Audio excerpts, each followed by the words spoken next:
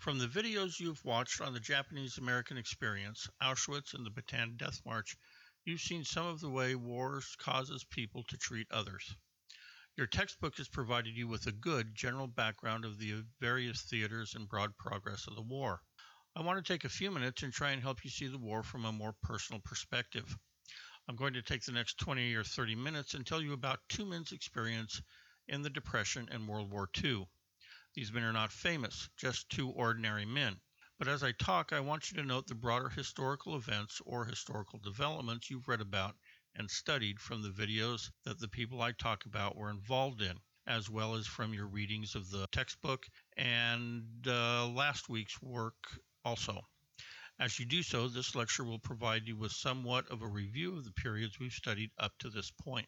Arthur was born August 15, 1909 in Schenectady, New York. He was the fourth of 7 children, the oldest of whom lived only a few days. His parents were both Polish immigrants from the same town, although they did not meet until they arrived in the United States. In fact, Arthur's mother never learned to speak English. 3 of her daughters lived with her throughout her life after her husband's death and took care of issues outside the home for her. Sometime between Arthur's 6th and 12th birthday, the family moved to Cleveland, Ohio, where his father, a cabinet maker, worked on some of the early electric plants in northern Ohio. After graduating from high school, Arthur attended Case Western Reserve for a year, then moved to Ohio State University, where he graduated with a bachelor's in landscape architecture. A few years later, he earned a certificate in civil engineering. Incidentally, there were no student loans or grants available during the Depression, so Arthur worked his way through school, waiting at tables at various Greek fraternities' homes where students with wealthier parents lived. Between the late 1920s and early 1940s, all of his siblings graduated from college with professional degrees of one sort or another. His first job out of college was developing a recreation plan for the area along the southern border of Ohio, where it ran adjacent to the Ohio River. About 1938, his older brother, an engineer who was working in the small town of Los Alamos, New Mexico, wrote Arthur and told him about the opportunities available in the West for employment through public workfare agencies like the Civilian Conservation Corps and the Works Progress Administration. He also told him about the beauty of the country with the hills, pinyon pines, and other interesting, to a landscape architect, plants. The letter caught Arthur's attention, and after a year with the state of Ohio, he traveled to Santa Fe by bus, then by stagecoach south to a small community on the Rio Grande called Hot Springs. The town later changed its name to Truth or Consequences, after a television show popular in the late 1940s and early 1950s. Hot Springs was near Elephant Butte Lake, a lake created in 1916 as a flood control project to reduce flooding along the Texas-New Mexico border. Arthur had been hired by the Civilian Conservation Corps to design a recreation area near the south end of the lake. The last time I was there, some 30 years ago, the footings for the housing constructed in the area was still available. In fact, some of them were used to frame picnic tables, and the restaurant he designed was still in use as a snack bar. Most history books don't talk about the actual bureaucratic tools Roosevelt used to run the New Deal programs. For ones like the WPA and the CCCs, he signed up the workers as essentially military reservists. Although I do not believe it was intentional, when he began to see the inevitability of war, he was able to create what we call 90-day wonders by simply activating the reserve detachments that were working in the area. Since Arthur was working in southern New Mexico, he was part of a detachment that became the 200th Coast Artillery. This regiment consisted of 3 brigades, an administration unit, and 2 functioning units trained and equipped to operate anti-aircraft batteries. Because of his age and education, Arthur was assigned to the Headquarters Brigade. Because the regiment was originally a unit of the New Mexico National Guard, officers were not appointed, as in the regular Army, but elected by members of each unit. These officers in turn appointed ranking enlisted personnel. As a draftee, Arthur was unknown to those in his unit and so was passed over for an officer's role. Instead, he was assigned the rank of Master Sergeant. Arthur's detachment was inducted and completed boot camp outside of El Paso, Texas at Fort Bliss, which is where they completed their training in anti-aircraft defense and other phases of military training. However, Arthur was unhappy. Under federal rules, at age 31, he was well above 26, the maximum age allowed for draftees. When he pointed this out at his induction, he was told to continue with boot camp until the snafu was worked out. While at Fort Bliss, Arthur had little interest in accompanying most of the battalion on leave as they visited the bars, dance clubs, and brothels that gave Juarez, Mexico its reputation as a wild town. He tended to stay on base or visit a nearby movie theater, museum, or play in El Paso. Occasionally, one of the lieutenants in his regiment, George Brown, invited he and a few others to his parents' home for some family games and Sunday dinner. Brown's family home was just a couple of blocks south of base. Brown was the second of oldest 7 children. Before enlisting, he was an electrician with the El Paso Electric Company. In fact, some of you may know about the tradition of lighting this huge star on the southern end of Mount Franklin each Christmas in El Paso. Brown helped build the original star in the 1930s. Arthur later recalled that these visits and home-cooked meals were the highlight of his life at Fort Bliss. Arthur shipped out with his unit on August 7, 1941. Once they arrived in Manila and got settled into their billets, the Army finally addressed the problem of Arthur's age. On Thanksgiving Day, 1941, his commanding officer called him in and informed him that the United States Army had determined that he was, in fact, too old for the Army, and that he was scheduled to ship out back to the States on Christmas Day. 10 days later, on December 7, 1941, the Japanese bombed Pearl Harbor. The next day, elements of the 16th and 48th Divisions of the Japanese 14th Army invaded Luzon Island in the Philippines. Arthur was in the Army for the duration of the war. Although well trained for the war, but without the proper equipment to defend themselves from a ground attack, the U.S. forces held out for 4 months, from the first attack on December 8, 1941, until the American and Filipino forces surrendered on April 9, 1942. The 105-day battle was the longest resistance to the Japanese Imperial Army in the early stages of World War II. The delay forced the Japanese to divert forces originally targeted to invade Borneo and Java, slowing the invasion of both of those islands as well as New Guinea and the Solomons. Most importantly, the delay bought the Allied forces time to establish a base of operations in Australia, a key to maintaining the ability to wage war in the Pacific theater. By the time they surrendered, the troops were living on breadfruit, a common diet among Filipinos, but sorely lacking in vitamins and minerals needed to maintain fighting strength for those of European descent. After 105 days, the American troops were not only starving and ill with malnutrition, they were also out of bullets. When the Bataan Peninsula fell, the prisoners were marched some 65 miles to the nearest railhead at San Fernando. During the 5-day march, the POWs were given no food or water. Keep in mind, this is the tropics, where humidity is even worse than here in southern United States. Those who attempted to stop at a water fountain or a culvert were tortured and killed. Those who attempted to feed the POWs were likewise bayoneted. But the arrival at the railhead in San Fernando provided no relief.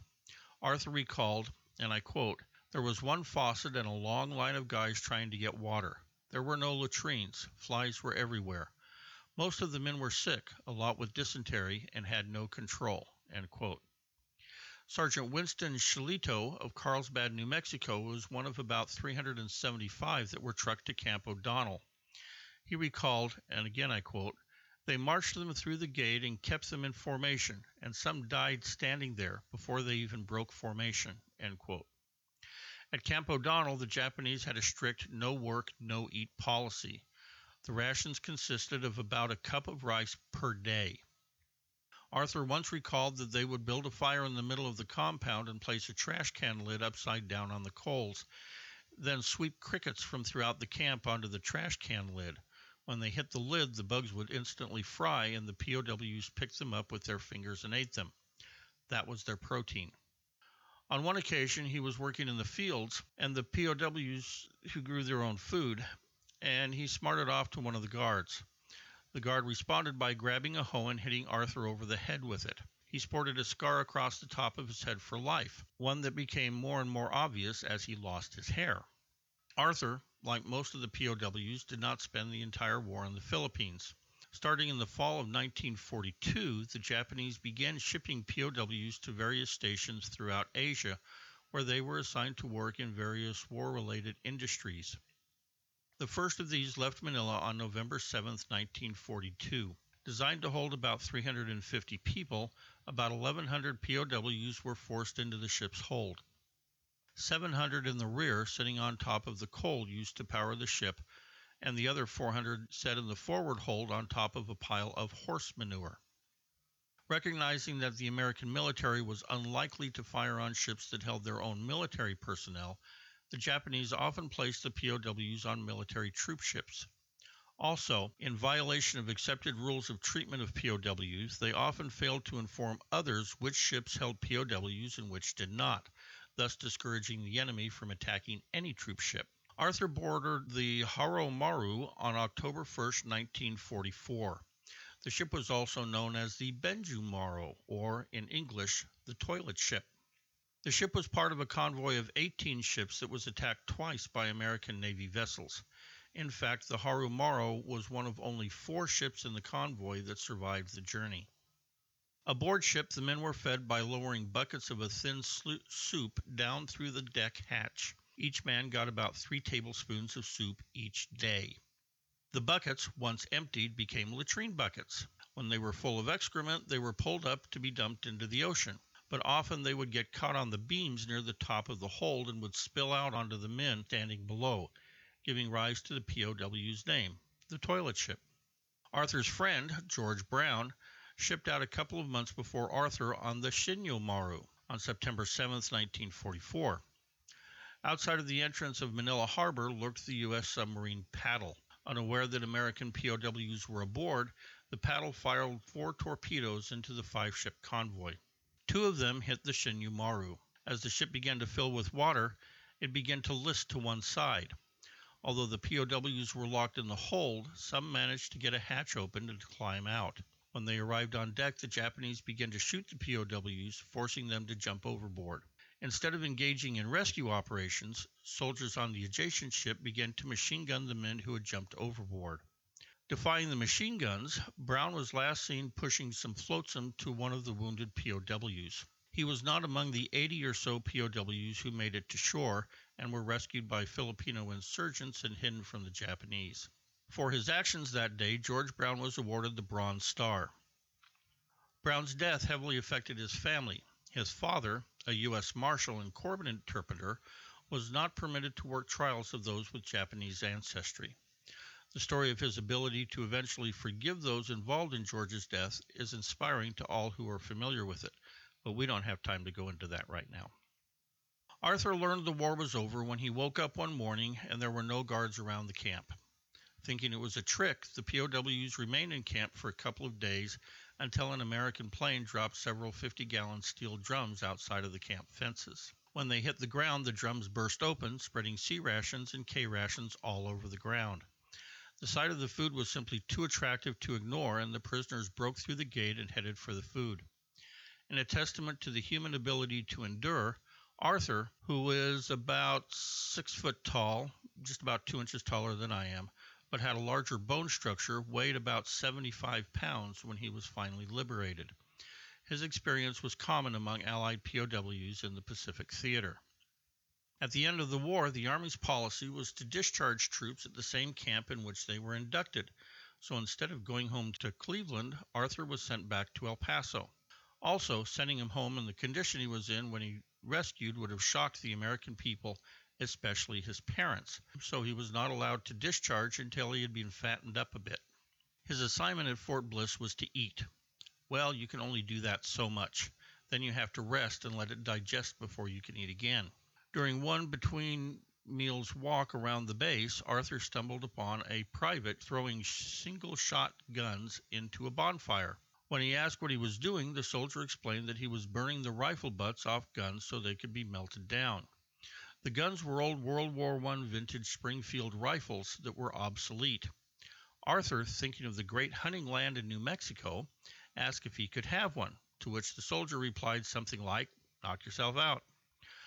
Arthur used that gun as a deer rifle for many years, eventually giving it to his longtime hunting and camping buddy.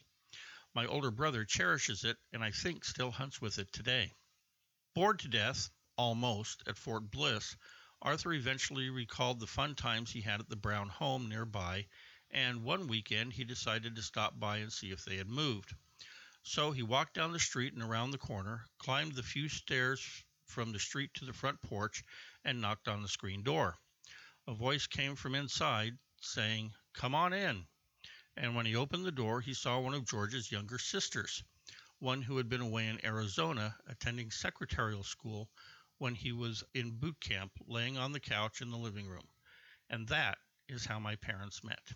Now, while telling my family history is fun for me, my father's World War II experience involves several different elements of American and world history from the first half of the 20th century. Thinking back on the lecture, what are some historical events that caught your attention during the lecture?